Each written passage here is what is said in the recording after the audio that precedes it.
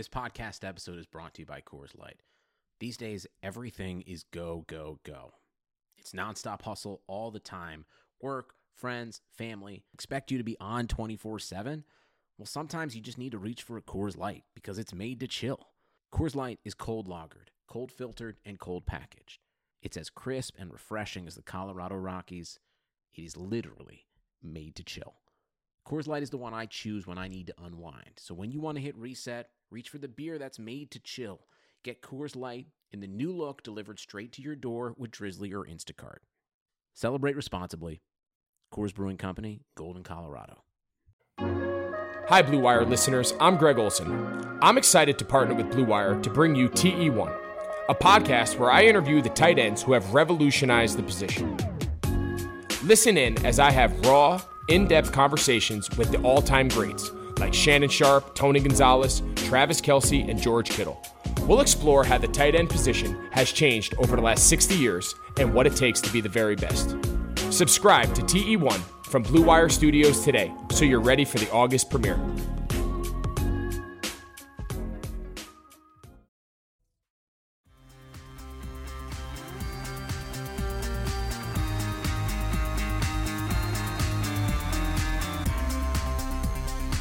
What is up, Hardwood Knocks listeners? I am Dan Favale coming at you without my fantastic co-host Adam Frommel today, but I am super pleased to be joined by not only frequent guest, but I would say close friend of the podcast, Adam Spinella. He is a Dickinson College assistant men's basketball coach and also a writer for Celtics blog. If you are not following him on Twitter already, please remedy that immediately at Spinella14, Spinella 14. It's spelled exactly as it sounds, basically. Adam, how are you doing? Doing great, Dan. Thank you for having me on. It's always good to be back here, and I know that whenever I arrive, I am the preeminent Adam on the podcast. Sorry, Mr. Frommel, but it's good to be here. Thank you for having me. It's funny because I called you Adam this time, and I think I call the other Adam too on the podcast, but I call you both when I'm DMing you or texting you, but not Adam. You're Spins to me, and from like way back in the NBA math days, and then I call him Fro. So there's almost no actual Adam in my book, even though there are those two Adams. I think it's just my girlfriend, my mother, and maybe one other person in this world that call me Adam. What do they call you? Everyone calls me Spins. You got it. Yeah. Oh, I thought I was unique with that. That's really disappointing. That's the brand these days. I think it's just the last name. It sticks. It's easy. It is a cool nickname, so I won't penalize myself for unoriginality there because it's a fun nickname. But I did bring you on to talk about hoops because we've already seen some hoops via the scrimmages, and the Disney bubble is off and running. The regular season is going to tip off on this upcoming Thursday. Hopefully everyone's listening to this on a Monday or Tuesday. And so I thought it'd be good to go through the biggest question facing every NBA team inside the Disney bubble, like what they're trying to answer for the rest of the year. And we're going to do the remaining 9 Eastern Conference teams. So are you ready to get started here? Always ready, Dan. Let's do this. So we made the executive decision to go in reverse record order of the teams that are inside the Disney bubble, and that means that we're beginning with the Washington Wizards. What is your biggest question for them? And I hope it's the one that you texted me yesterday. So, for those wondering, the question I asked Dan was why? Why? For them in Phoenix, just why, and then we can move on. Right. Now, the biggest question for me, I mean, you have to think about this in kind of a tiered layer in the whole Eastern Conference. There's really 3 teams that I think are main top contenders. There's 3 that are in that middle of the pack that are kind of jockeying for position in those like 4 through 6 seeds and potentially could make a run. And then there's those kind of 6 through 9 teams that are injury depleted or maybe just a few too many steps behind those top caliber tier teams to make an impact. And I think Washington, with their record and the kind of injury depleted roster they have, they need to look at this process a little bit from a future perspective and see what they can gain long-term into some of their guys. So the biggest question for me is trying to figure out what Rui Hachimura and Troy Brown can give them that resembles starters production. And Dan, I don't know if you have any thoughts on those two guys and kind of their development or progression over the last year, but that's really what I'm watching with Washington. Yeah, that was my same question for them. It was basically, do they have it was more so a swing piece on this roster that maybe, do they get a performance from anyone that might help them figure out what goes on this offseason when Davis Bertans is a free agent and you're going to be dealing with the Bradley Beal trade stuff. You know that John Wall is going to come back next season. And I'm interested to hear your thoughts on, for Troy Brown Jr., for me, I want to see them give him more pick and roll volume and just see how that ends up working out. For Rui Hachimura, though, I'm very interested to see what you think of him, because I was actually, in preparation of this, I was watching because it feels like a zillion years since I saw he or the Wizards play, and no, that's me copying too. I did not watch. I think they've played one scrimmage so far. I did not watch it. But so I was going back and watching film on him, and he just looks, I don't want to say I feel like he has this great feel for the game, but there's so many aspects of his game that just look smooth. He was shooting almost 50% on pull-up twos before the All-Star break. He makes some of the normal rookie mistakes with the ball in his hand, where I feel like his dribble is too high or his handle's just not tight enough. And he needs to get used to NBA length, I think, on some of his passes. But then I watched some of the passes that he's throwing. I know he doesn't have the highest assist rate, but I feel like he's also making pretty good reads. And so I'm watching him, and then even the decisions that he'll make in transition, and I just feel like there's an outline of a really good basketball player there.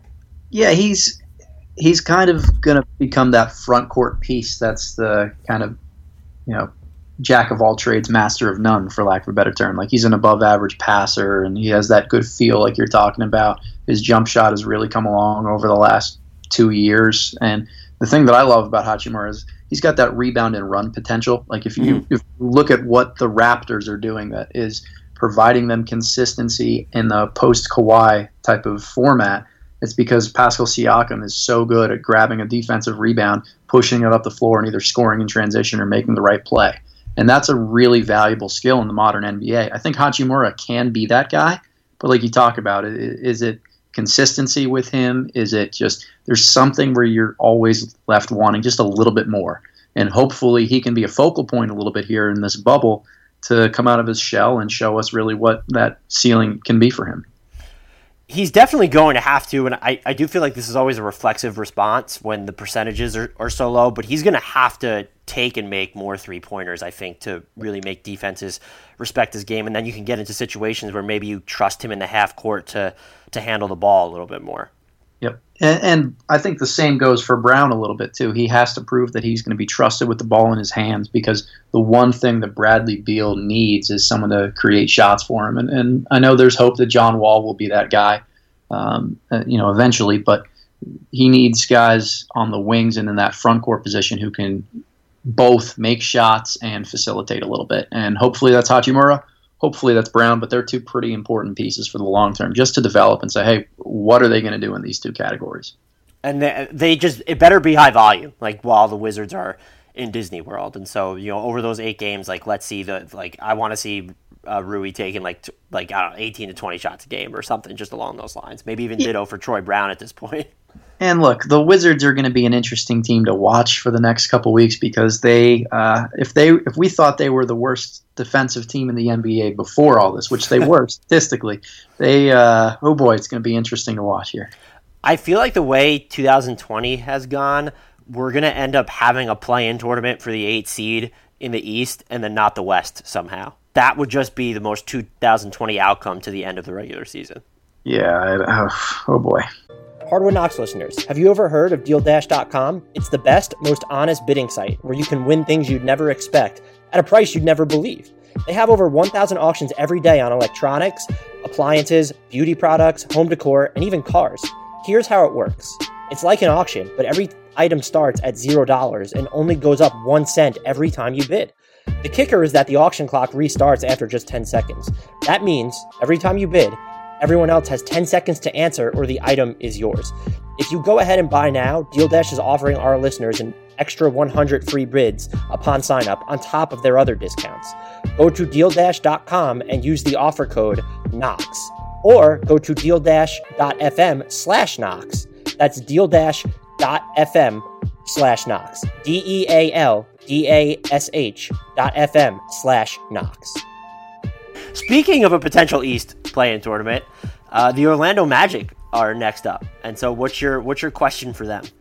So similarly, they're in that bottom tier there, and I think it all centers around the progress that Markelle Fultz is making. So if we're thinking about one player that we're really watching, honing in on, that's going to be important for us, like I'm really trying to figure out how sustainable Markelle Fultz's offensive production can be on a high level. Like Orlando doesn't have great shooting around him, and we know that he's struggled with his jump shot. That's why the Sixers didn't want him anymore. But can he be productive nonetheless? Yes. Can he be productive on a team and in a system that is, by and large, built on like big switchable wings and not great three-point shooters? That's kind of the missing piece to me. Yeah, I'm fascinated by him still, but I almost just feel like he doesn't have that swing factor to him anymore. Maybe if his jump shot was a little bit more reliable, or you could get him, or if he was getting to the free throw line more, even. I still just don't. It's not that I feel like he's a good NBA player. I just question whether all the stuff that's coming out of Orlando, they seem really high on him, and I just question whether he still has that capability to be like, let's say the third or fourth best player on a really, really good team. Yeah, he's a different type of player, like he's best in transition, he's best in the open floor, and Orlando is the type of team that's going to be a pretty sturdy defensive unit and going to be able to rebound the ball and let him play in transition. But how they thrive in the half court right now, it's been heavily predicated on like set plays and great coaching from Steve Clifford. That they need to get a little bit more just who's going to go get a shot late clock and kind of create something for themselves or an easy look for somebody else. And it has to be Fultz. So he's one guy that I'm really curious to see how he's doing and what progress he's made over the last few months. And so I actually feel like it could be another player, which is my question for them, is whether is Ken Aaron Gordon kind of like make that next little jump, because his playmaking really improved towards the second part of this year. He's averaging 5 assists over his last 25 games. A lot of that stuff, they've had him run some more pick and rolls, and Steve Clifford has complimented his decision-making out of the pick and rolls, but he's even thrown better passes out of the post. There's been times, a lot of it, it might be easier stuff where he's standing still and kind of surveying the floor and letting cuts develop or something like that, but he's thrown some nice passes on the move too. And so if he has that element of his game to where you're comfortable with him making plays for others off the dribble, can we get something that approximates what you were just talking about, where it's, can he go get his own shot more consistently? He's not too efficient on drives. He's not efficient when he's pulling up off the dribble. And does any of that come together, or is it too late for him? He was, shooting better on catch and shoot threes towards the end of this year too. That actually feels like an annual thing for him, though. I have no statistical data to back it up, but I still feel like there might be a more self-sufficient offensive player than we've seen to this point in there, particularly because of the strides he's made as a passer this year. Yeah, I think one of the reasons I'm more skeptical on like watching it and having that be the main impetus of the bubble for me is because I've put a lot of eggs in that basket before, and like he's finally proven that he's taken that step a little bit over the last few months of the season here, and I agree with you. He is a very capable playmaker, but I don't see the kind of self-creation that he has in his arsenal, where I think a lot of it is about the angles, the two defenders that are put in a pick and roll when he's the ball handler, as opposed to him just being this great scoring threat that commands such great attention. And if Orlando is going to continue on their upward trajectory and not hit this like 40-win, 45-win ceiling over the next few years, they need somebody to step up and be that guy. Right, and that's like the big picture element of all this, because if you don't find hints of that in Fultz or Gordon during the bubble, I don't know really how they view Jonathan Isaac offensively, but he seems even further away from that type of player than Aaron Gordon or Fultz at this point. And you have to start asking difficult questions about their future, which is why should we continue floating this 40 to 45 win ceiling? At some point, it just becomes, I know the Orlando it's a different market, so if you're going to be in the playoffs, there's value there, but at the same time, this feels like a team that could end up, I won't say taking a stick of dynamite to its roster this summer, though if I were the front office, I might consider it, but it does feel like, I don't know that there's anything they can do in the bubble to change that, but it does feel like they're going to have to undergo some sort of facelift again, unless the player that we're both talking about now, and you specifically, emerges, or you see something in Fultz or Gordon that makes you believe that he might already be on the roster. Yeah, they're an interesting kind of long-term case study because I think a large part of them increasing their long-term ceiling comes down to guys like Fultz and Bamba, but I also don't know if they're going to have enough offense long-term, even if those two guys hit their ceiling. The Brooklyn Nets are next up, currently 7th place in the Eastern Conference, and they're in a similar situation to Washington with how many bodies they're missing, but there do seem to be, or no, it don't seem to be, there are, to me at least, just a few more intriguing names here to monitor. What is your question for them entering the regular season restart? Oh, boy. I guess who's going to play? Like, they're so depleted in the backcourt that I think a lot of it, what it comes down to me is, and this is more so for how it impacts the teams that they play, but how much zone are we going to see? I think a lot of times a big strategy that the teams will throw out there when they're shorthanded, they don't have as many NBA bodies, is they try to avoid foul trouble by playing zone defense. And with Jarrett Allen in the middle, they can kind of funnel things towards him a little bit. And, Kenny Atkinson, when he was the head coach, was not shy about playing some zone defenses. So I'm wondering what Jacques Vaughn is going to do in terms of defensive strategy to make sure that they have enough healthy bodies on the floor to kind of finish this out, because I can't think of their replacement players are testing positive and can't even play. So yeah. I don't know what to make of their roster situation and how much of a threat they pose inside this bubble. It's just, how creative are they going to get with kind of extending what they have?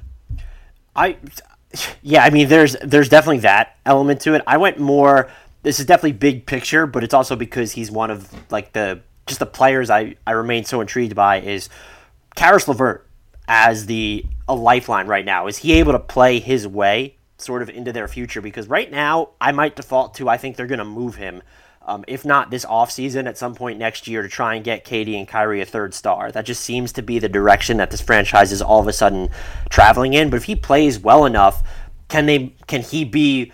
I don't know if you can say that he is the ceiling of a regular third star. He might. He leads among everyone who's taking at least 3 pull-up 3-point attempts per game this year. He leads the league in efficiency on those shots. He's hitting 41.5% of them. We saw that he could knock those down in the playoffs, where when Ben Simmons decided to delete D'Angelo Russell from the planet, it was Caris LeVert making a lot of shots for them. And I know there's some concerns about his efficiency. You would like to see him get to the line more as well, but if he does play well under these less than ideal circumstances, does it get the Nets thinking, again, not even necessarily that, hey, he's the third star, but is depth more valuable than going after that concrete third star now, just because we don't know what KD is going to look like? We know that Kyrie Irving is going to be in and out of the lineup, and so while there's a case for star power there, you're then just more open to decimation by injuries if you consolidate this talent. And so I don't know what their plans are for Jarrett Allen, just because it seems like they value DeAndre Jordan more than him now. We know what Spencer Dinwiddie is at this point too, and Caris LeVert is that swing piece. And if he plays well without any sort of safety nets around him, no Dinwiddie, no Kyrie, no KD, I'm wondering if that gets the Nets front office thinking a little bit differently than it seems like they're thinking right now. Yeah, I agree. I think that's something to definitely watch here, and he's going to have more than his fair share of opportunities to carry the offense. So, again, short-term threat, don't know how much they have it, but there's a lot of long-term storylines in play. Just in general in Brooklyn, they're a really fascinating franchise. Yeah, I don't know. I like Caris LeVert as a passer too, and you look at who's available, and it's like, who's he going to pass to? Like, okay, Joe Harris is there, Jarrett Allen's there. I believe Garrett Temple's there. I can't keep up with who's missing from the Nets at this point, but it could get really ugly. It probably will get really ugly, but yes, it could, and I think that right now those 3 teams, and I've written about this a couple times at Celtics blog, like 2 of those 3 teams that we've discussed so far are going to get playoff series berths, and that makes getting one of the top 2 seeds in the Eastern Conference that much more impactful. So, I know we'll touch on this later, but from a Celtics perspective, if you're chasing down the Raptors, it may not be worth pushing Kemba Walker and his balky knee a little bit, but if you can get up to that 2 seed and draw a first-round matchup with one of Brooklyn or Orlando or Washington, that's gonna help you out a lot. Do you see a scenario, like, is there any way that the Wizards end up getting into the 8th spot? Anything can happen in Disney World, Dan. I would probably say it would be, if you had to pick one of the 2 incumbent playoff teams, it would have to be Brooklyn that you would pick to fall out instead of Orlando, right? Yeah, it has to be. Moving up, though, we have the currently 6th-seeded Philadelphia 76ers, who are one of, if not the most polarizing team in the NBA. They have moved Ben Simmons to power forward, or a better way to put it, they have moved him more so off the ball. What is your question for them? So, a question for the Philadelphia 76ers has to do with their new starting lineup, where they've, like you mentioned, adjusted things around. They're moving Al Horford out of that first unit, which is going to increase their spacing when they add a shooter in Shake Milton. And I guess my question for them comes down to how much spacing it really provides and the pressure that it puts on the Simmons and Embiid combination to kind of play together in that spacing. I think it's only going to help them, but certainly something really fascinating to watch long term, because it's going to have ramifications on decisions that they make for those 2 and around those 2. Right, and look, it puts pressure on Shake Milton too. I know it's just a spacing boost because you're displacing Horford from the starting 5 and putting in Shake Milton there, but he was on fire when the season sort of ended, but he doesn't have a ton of just NBA reps under his belt, and so there's still that high variance there. And I'm also, you being a coach could probably, or can definitely speak to this better than I can. I don't like, how much space does it actually create when Simmons and Embiid are still on the court, but they're both maybe off the ball on possessions where it was never really like that before? Yeah, for me, it comes down to post-ups. Like, Embiid needs the ball in the post, and when Simmons is out there, that's one non-shooter to kind of help off of. I think that they need the other 3 guys to be able to consistently knock down catch-and-shoot threats. And the catch-22 of this is the bigger the Sixers play, like when they had Horford at the 4 and they put Simmons at more of a guard spot, they need him to take those size mismatches onto the interior.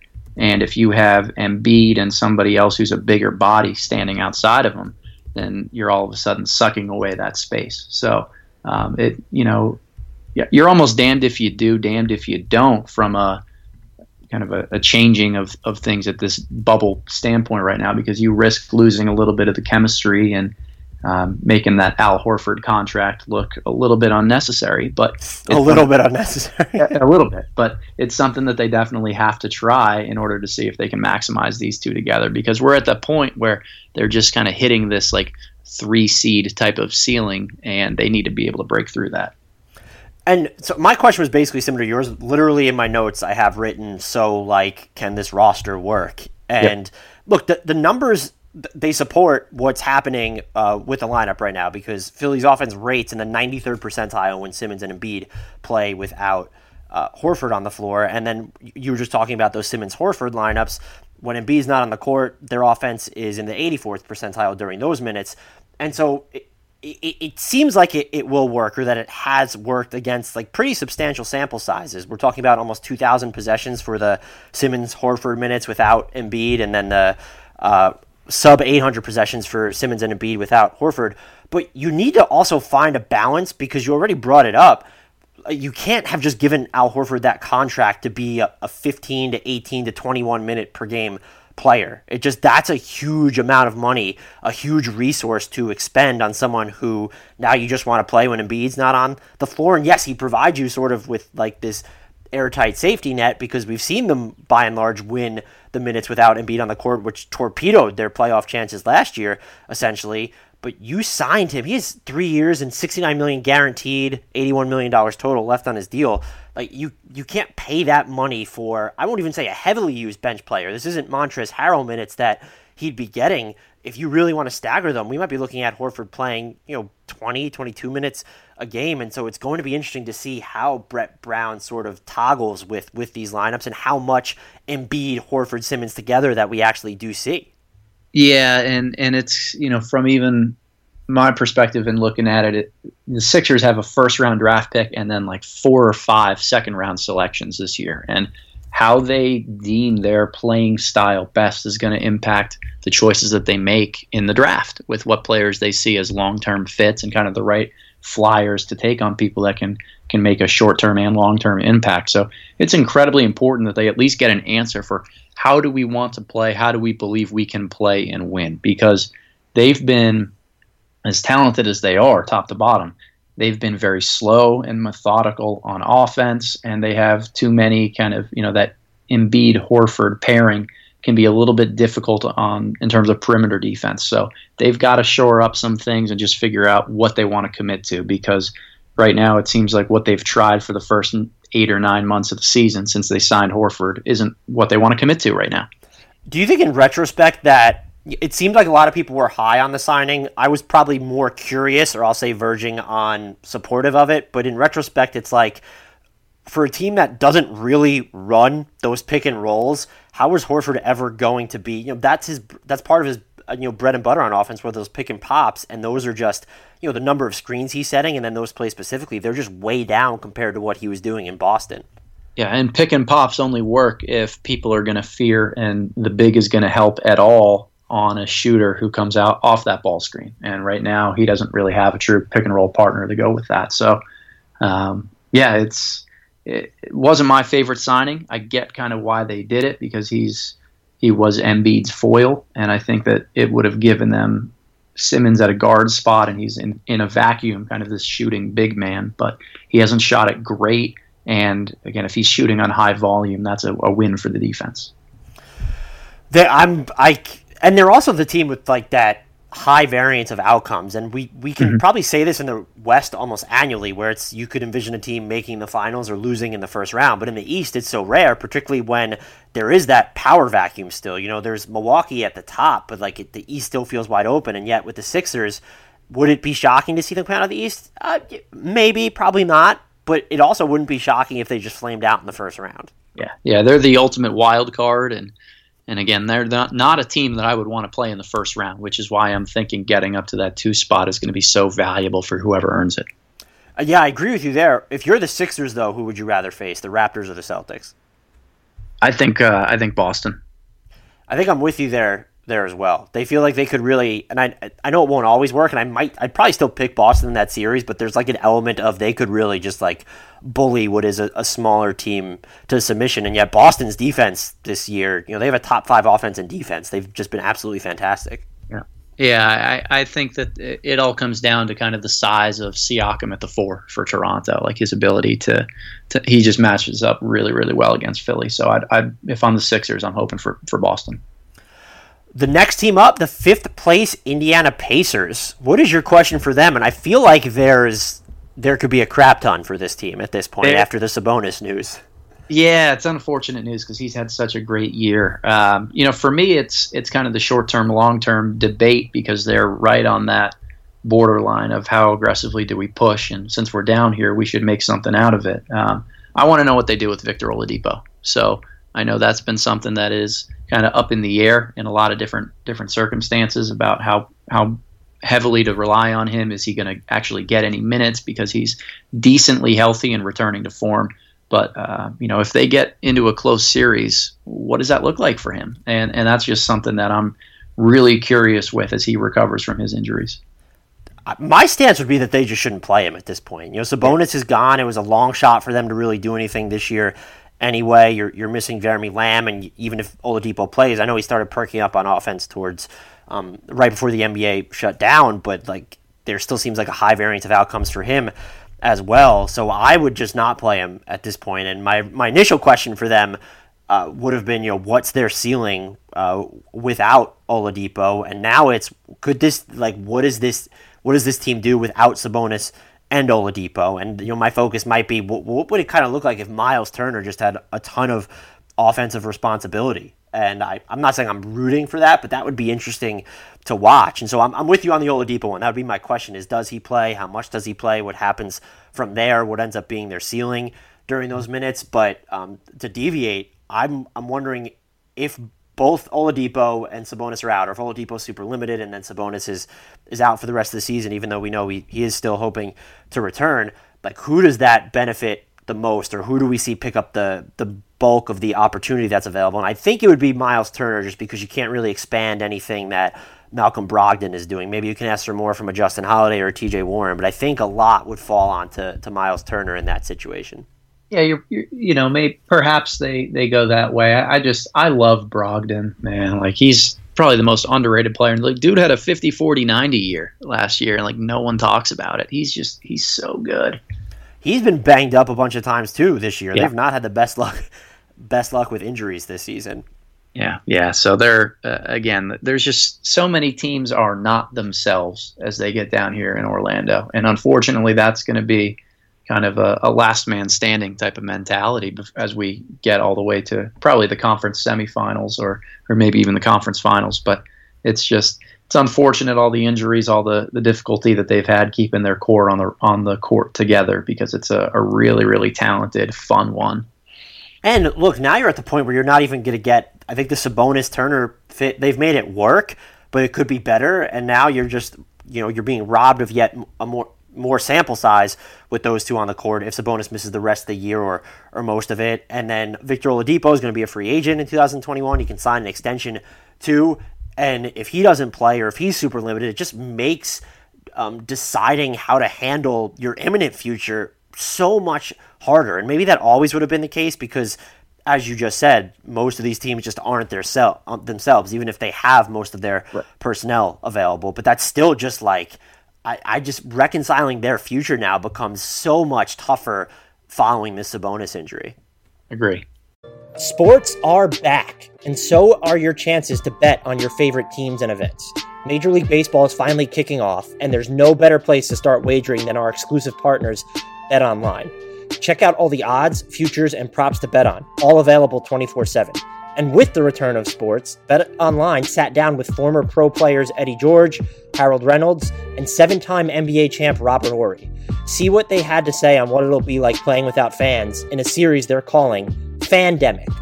Visit betonline.ag for all your odds and up-to-date sports news. Remember to use promo code BLUEWIRE, all one word, to receive your new welcome bonus. That's promo code BLUEWIRE. BetOnline, your online wagering experts. The Miami Heat, number 4 in the Eastern Conference. I would say that's probably a pleasant surprise for most, or at least them being 17 games under 500. I'm not sure that's something many people saw coming. It certainly wasn't what I saw coming. What's your question for them?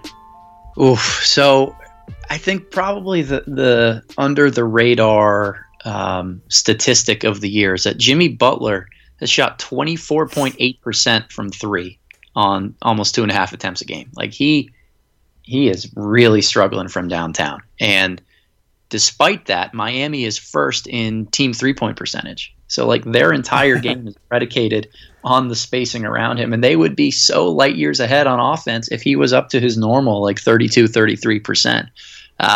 So I guess for me, like, I don't know if it's tailored at one player or the whole team, but like, are they going to be able to live by the 3, die by the 3 the way that they have? Because, again, top team in 3-point percentage throughout the first part of the season before the interruption, and they give up the fewest 2-point field goal attempts per game. So, like, they take a ton of threes, they force a ton of threes, and it works for them. Right. But they need to bank on their shooting remaining hot, Jimmy's getting better, and other teams having kind of a cold streak when they enter the bubble, which is something that, at least through the first couple scrimmages, we're seeing. Like, it's going to take a while for rhythm for jump shooters to come back. The way that Jimmy Butler is still able to just get to the foul line roughly 1 trillion times per game, despite like his complete absence of a jump shot this year, is pretty incredible. Yeah. My question for them is, how does the integration of Andre Iguodala and Jay Crowder end up going? And, they had a small sample leading into the NBA's hiatus, but they were pretty rigidly staggering the minutes of Jimmy Butler and Iguodala, and I'm wondering if that would change at all in the postseason. Do they try and expand Iguodala's role, or is he going to be a sub 20 minutes per game player for them? The way they were kind of staggering Justice Winslow at the beginning of the year from Jimmy Butler, are they going to run into the same issues with Iggy and Butler? Should they try to play them together?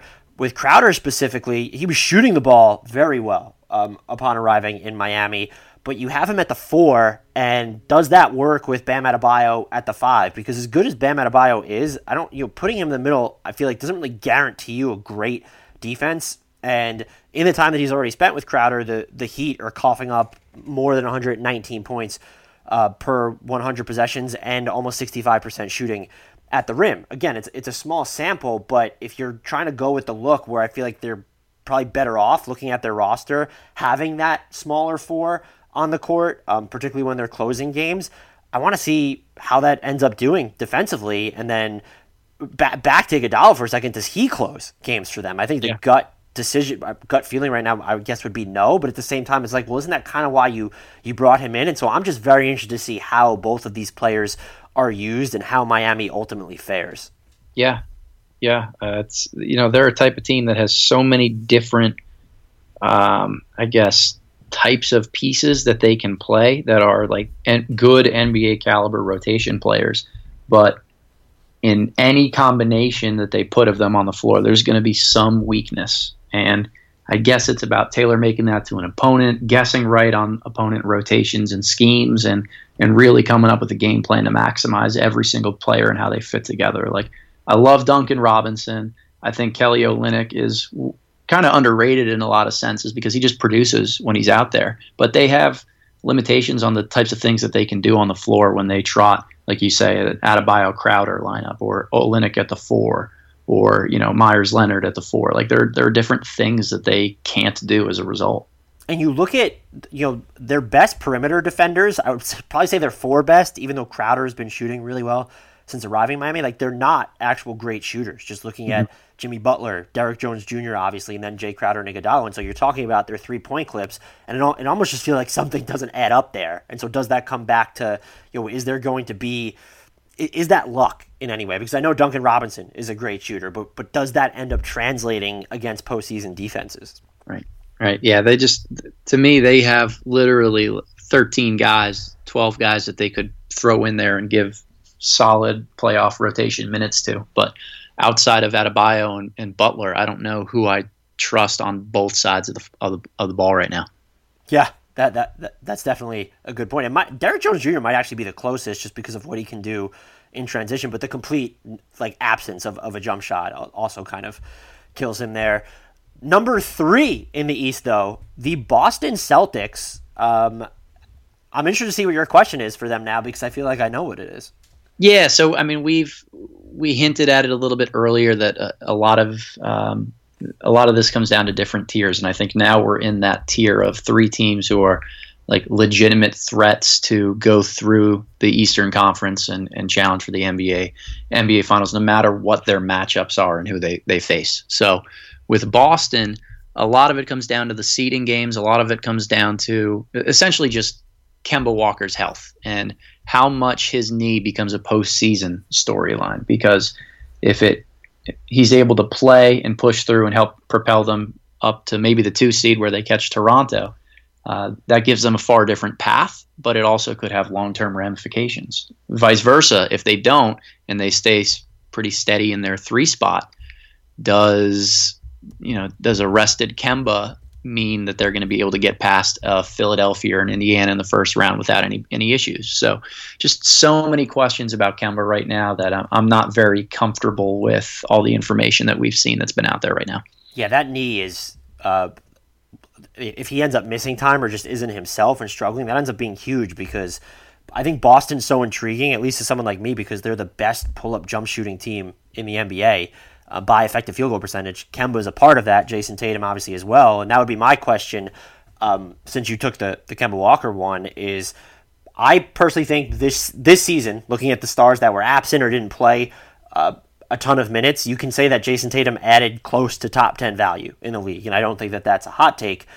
Is he ready now, though, to be that best player on a viable championship contender? And that's not, I think people have sort of underplayed his rise where they think he just played really well for a month, and it's really just been most of this season. He's been fantastic for them, even the things that he's able to do on defense. And we've seen him play well in the playoffs before, but like the circumstances are just different because this is just officially his team, his offense, and now you have more pressure on him if Kemba Walker is limited or if his shots just aren't falling at their normal clip. And I don't think this is a case where he needs to validate his stardom. I think that he has done that, but is he, are we still a year or two out from him being the number one on a team that we can say will or can actually win the title? And so contention in the East is sort of fickle because there are so many teams that you can envision coming out of the conference. But if you pit them against the Clippers or the Lakers, I think their cases look a lot different. Just because, or the Bucks, obviously, can Boston be the biggest problem to Milwaukee? A lot of that falls on Jason Tatum's shoulders as well. And so I'm very interested, the word that I keep coming back to during this podcast, to see what he ends up doing in the postseason. And I don't know, people will be critical of him either way, but you almost hope, just from an objective standpoint, that we get like a sample that we can really read into. You want Kemba Walker to be fully healthy, because that's going to help make sure that Tatum's operating under normal circumstances, so that he's not, shouldering a heavier burden than he normally would. And so they're just going to be, with that Kemba knee, as you already mentioned, as the wild card, they're just going to be a team that a ton of eyes are going to be on entering the postseason. Yep, I agree. And I don't think that they need Kemba for necessarily offensive production. I think their offense, like you said, is going to be fine because Tatum has risen to that level now, but they don't have the perimeter depth. They have 5 guys that can play on the perimeter with Kemba, Smart, Hayward, Jalen, and Jason. They really only have those 5 guys that you trust in a playoff series. Wanamaker can spot you 6 to 8 minutes. Right. And without Kemba, it just stretches everybody else so thin that I worry more about what it does to their second unit minutes when they elevate Marcus Smart into that first group, as opposed to, what's their offense going to look like? Where are they going to score? How are they going to make shots? No, it's just they're going to have some empty calories on the floor as a result. And typically you don't win an NBA championship or make it to the NBA Finals with that. First of all, one of my favorite stats this season is that Marcus Smart is shooting north of 40% on pull-up three-pointers, which is just amazing. And it's on actual volume too. But I'm almost wondering, I totally agree with the depth point, but I am sort of wondering if Kemba Walker is so important to what they do offensively, because who aside from Tatum are you trusting to just go out and get you that shot from scratch? And I do feel like you need that sort of 1-2 punch in the playoffs, and Jaylen Brown really isn't that player. He can put pressure on the rim, but he's not going to, face up and hit these difficult jumpers, or he's not going to really, he can initiate maybe his own offense, but he's not going to be the table setter for anyone else. That falls on, Marcus Smart can do some of that, but his off the dribble jumper, we'll just say, is high variance, might be the most complimentary way to say this. And so I kind of feel like just how Boston's generated a ton of its offense this season, that Kemba ends up being really important to their just raw production too. Yep. Yeah, I agree. That brings us to number 2 in the East, the Toronto Raptors. What is your question for them? So I don't know if it's a question for them as much as it is a question for us, but are we sleeping on the Toronto Raptors again? This team is really good, and it's so easy to just dismiss it as, well, they don't have Kawhi Leonard anymore. They are so good top to bottom in every regard. They're well coached. Their offense is tremendous and well spaced, simplistic. Everybody shoots it. Everybody makes the right play. They have fantastic kind of principles and tendencies as in terms of extra passes and how they share and move the ball. They're really tight defensively in a lot of ways. They have length.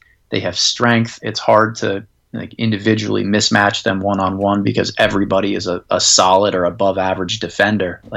I don't know what the hole is on this team. And for me, I'm hoping and waiting for Pascal Siakam to be the guy who steps up and takes the reins in the series away from Kyle Lowry doing a lot of the offensive creation. Mm-hmm. I think Siakam's probably ready for that.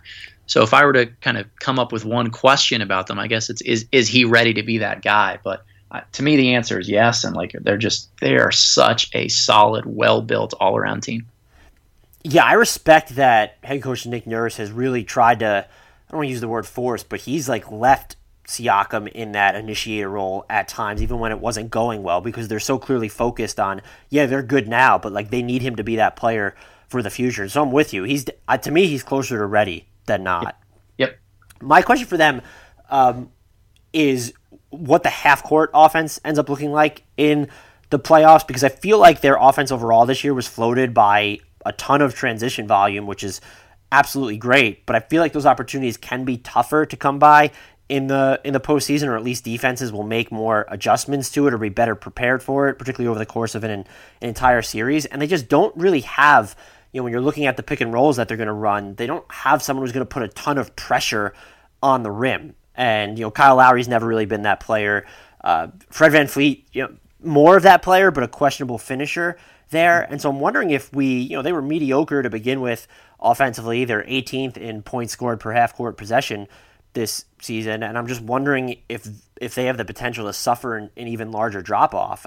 I think it helps that they're top 10 in both three-point volume and efficiency, but there just feels something off or missing from their offense still, and a lot of that just might come down to the Pascal Siakam question is going to matter too. Is can he put a ton of pressure on the rim coming out of pick and rolls? How much do defenses respect his pull-up jumper, and if they're going to give it to him, is he going to hit it at a high clip? And so that might take care of some of it. But their half-court offense in general, I'm very interested to see how it ends up playing out now that they don't have Kawhi Leonard in this situation.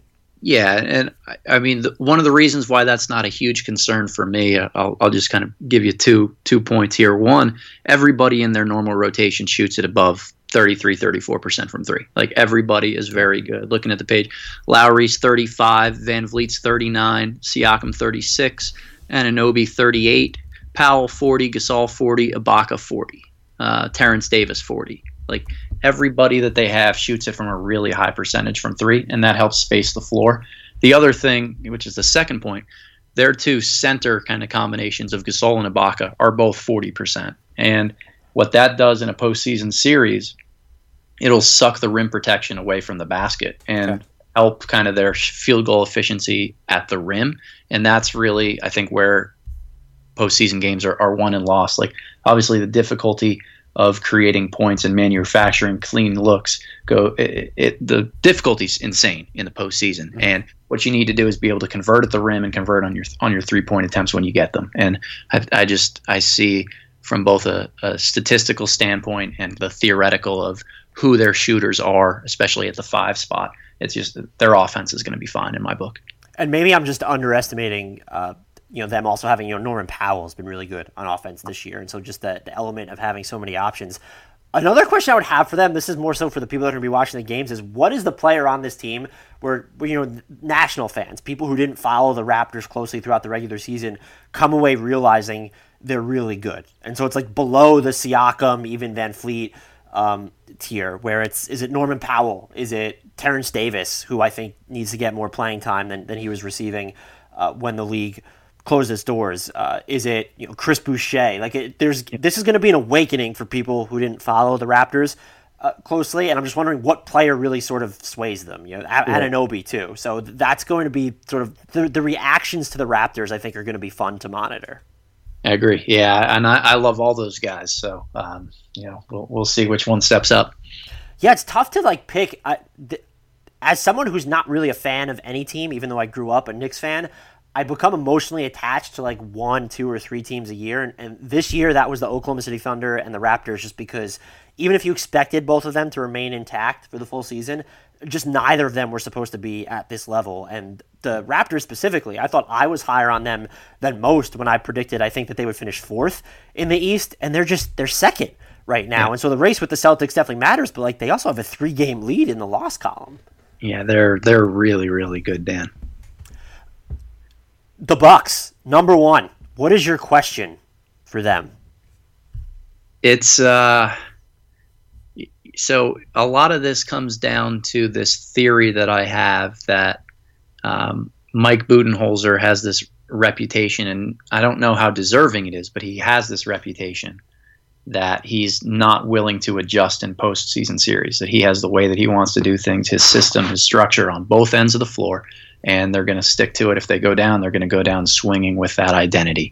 And for me, I think that postseason Giannis is a lot easier to defend than regular season Giannis, because you can really predict Milwaukee's rotations and kind of decide who you want to put on them. Like, if you're going to put a smaller guy, like I've always advocated for the Celtics, putting Marcus Smart on him and trying to crowd his dribble so that he's not keeping it too attached to him. You can put a bigger guy on him and put one of your smaller ones guarding like Brook Lopez and a shooter and say, hey, I dare you to take me down into the post, and I'm going to help heavily, and we're just going to beat the crap out of Giannis physically. So there are a lot of different ways the teams might try to play Giannis. And what I'm curious to see, to kind of wrap this long-winded question up, is how Budenholzer tinkers with his lineups and schemes to directly counter the way that their postseason opponents defend Giannis. Yeah, that is the biggest criticism with him, and I do believe he's at least shown more flexibility than people probably credit him for. I mean, Chris Middleton might even be an example where this season they let him take more of those mid-rangers that he's both comfortable with and really good at. Maybe that's not the best evidence, but it at least shows some just malleability there. You bring up, this wasn't my question for them. That's why I'm stumbling through it, because it's so interesting to think about the way it comes back to what you mentioned about Giannis and how you think that he's easier to defend in the postseason. That's something I've sort of harped on when people say that they don't think Chris Middleton is this real number two. And I'm like, this is coming from someone who rated Giannis as the best player in the league this year. So it's not that I don't like Giannis, but isn't there a chance that if Chris Middleton isn't enough as the number two on this team, that it says more, or at least just as much, about Giannis? Because would you say that LeBron can't win a title with Middleton as his number two, or Kawhi with Middleton as his number two, and that the bigger problem might be that Giannis is potentially easier to defend in the postseason than it is that, Chris Middleton can't carry the Bucks completely when Giannis is struggling? Yeah, look, Giannis being easier to guard in the postseason doesn't mean he's easy to guard. He's still the toughest matchup in the NBA. But when you are in a post, and we saw it with Toronto last year, it's why they beat the Bucks. They loaded up their entire defensive strategy on Giannis and forced him different directions, played blocks and elbows coverage where they were just really blanketing any drive that he made in the middle third of the floor. And if you can create a scheme like that you're going to just hammer home, night in, night out for 2 weeks, it can be impactful. So I think it's incumbent not just on Giannis and Middleton to be the guys that are producing and carrying the offense despite that, but it's on Budenholzer to say, okay, if they're going to do this and they're going to put a smaller guy on Brook Lopez, maybe we need to go a little bit smaller and play Giannis in those death lineup minutes at the 5. They have destroyed opponents during those minutes this year too. They have, and again, I don't think Budenholzer is inflexible. I think that's a pretty unfair reputation that he has, but it's certainly in the postseason a lot harder to commit to and a lot more noticeable when something like that happens. So we'll see exactly, again, how he plans to counter the teams that have those Giannis rules, so to speak, for them in the playoffs. And so you kind of touched on what my question was, and that is I think you could focus on Eric Bledsoe specifically because he's been so bad on offense the past 2 postseasons, basically. But how are Eric Bledsoe and Brook Lopez going to shoot it? Because one of the things that maybe isn't talked about enough, at least nationally, is that Brook Lopez is just not shooting well from 3 this year. 29.2% on wide open 3-pointers.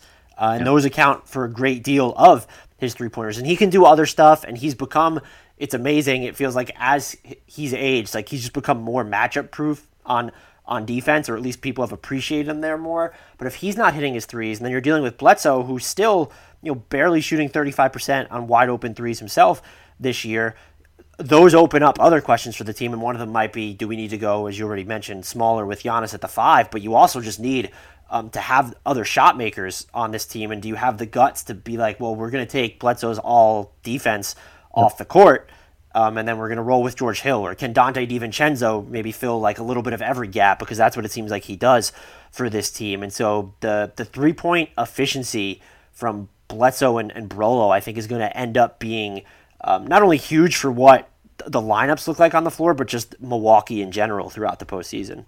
Yeah.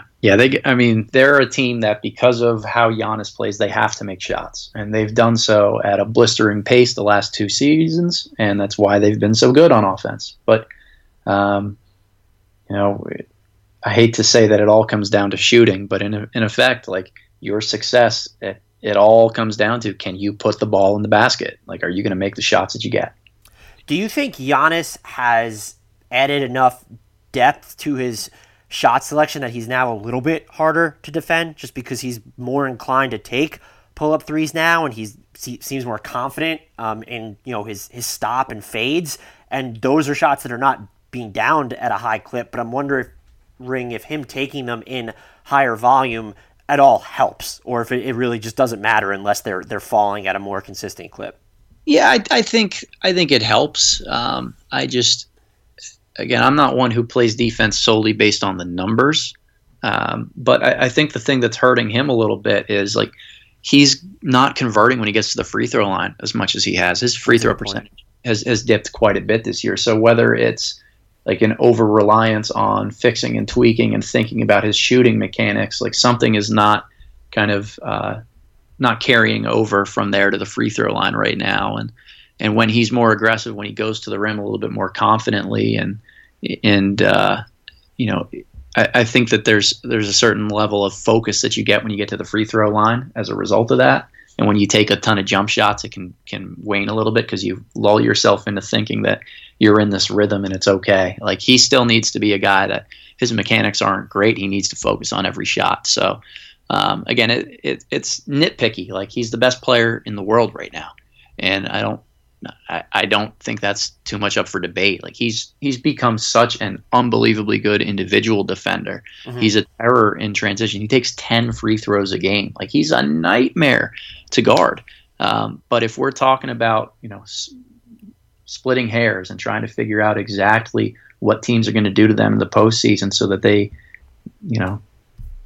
minimize the impact that he has to find a way to overcome that. And whether that's through playmaking and passing to others who knock down shots, or, like you mentioned, having that confidence in his jumper to take them when they dare him and make them, he needs to be the one that steps up and makes those right plays. Yeah, the free throw shooting is an interesting point. It's one of those things that but at least for me, I just keep forgetting about. 63.3% at the foul line, and then again, he didn't shoot it well in the playoffs last year, 63.7% from the foul line. And so you definitely, with the amount that he attacks the rim and then does get to the line, you don't want to be put in a position where teams might just be inclined to even try and foul him later in games. His free throw percentage isn't that low, but 63.7 for an entire season, 63.3, excuse me, that's super low, and it's like almost a 9-point drop off from last season. And look, all this stuff matters. Nitpicking, I think, is fair here because he is Supermax eligible, can be a free agent in 2021 if he doesn't sign it. You have to ask these questions, and if the Bucks don't come out of the East, I think they'll be subject to either, they're going to be subject to scrutiny no matter what happens unless they win the title. But if you don't come out of the East after the season that you just had, I know there are extenuating circumstances, but that's when you have to look at, I don't think you move him. That's not something I would do. I would just let his free agency plays out unless he demands a trade. But you do have to look at making changes to the roster. I don't know what those necessarily could be. I've been an advocate of, since last summer that I thought, go out and try and trade for Chris Paul. It's just they have to give up so many of their players to make the math work. But if you don't come out of the East after the season that you had, that's the type of change that you're going to have to be looking at. Yeah. So I'm all in on Giannis staying there for the rest of his career. I don't think Milwaukee should ever consider not bringing out the Brinks truck and backing it up for him. But it's just the postseason and the regular season are not always the same game, and that's where the diversity of skills that you have to be good at a lot of different things. And Giannis is great in so many areas, but he still does fall short in a couple ways, and that's his perimeter shooting, how he converts at the free throw line, and just with the size that he has and the types of role players they have around him, there are ways to kind of choose what shots the Bucks take for them. Spins, this was great. I appreciate you giving me so much of your time. Always love talking to someone who knows the game as well as you do. Once more, if you guys are not following Adam on Twitter, find him at Spinella14, spelled exactly as it sounds. Finally, please rate, review, and subscribe to us on iTunes or wherever else you're consuming your podcast if you have not done that already. But Spins, once again, thank you so much for the conversation. And as you know, as I always tell you, I will most definitely be pestering you again in the future. We'll be back. Always love being here. Always great to talk to you, Dan. Thank you. And hoops are back, baby. So we'll be having some fun now. Sugar Ray Leonard, Roberto Duran, Marvelous Marvin Hagler, and Thomas Hearns. Legends, whose four-way rivalry defined one of the greatest eras in boxing history. Relive their decade of dominance in the new Showtime sports documentary, The Kings, a 4-part series premiering Sunday, June 6th, only on Showtime.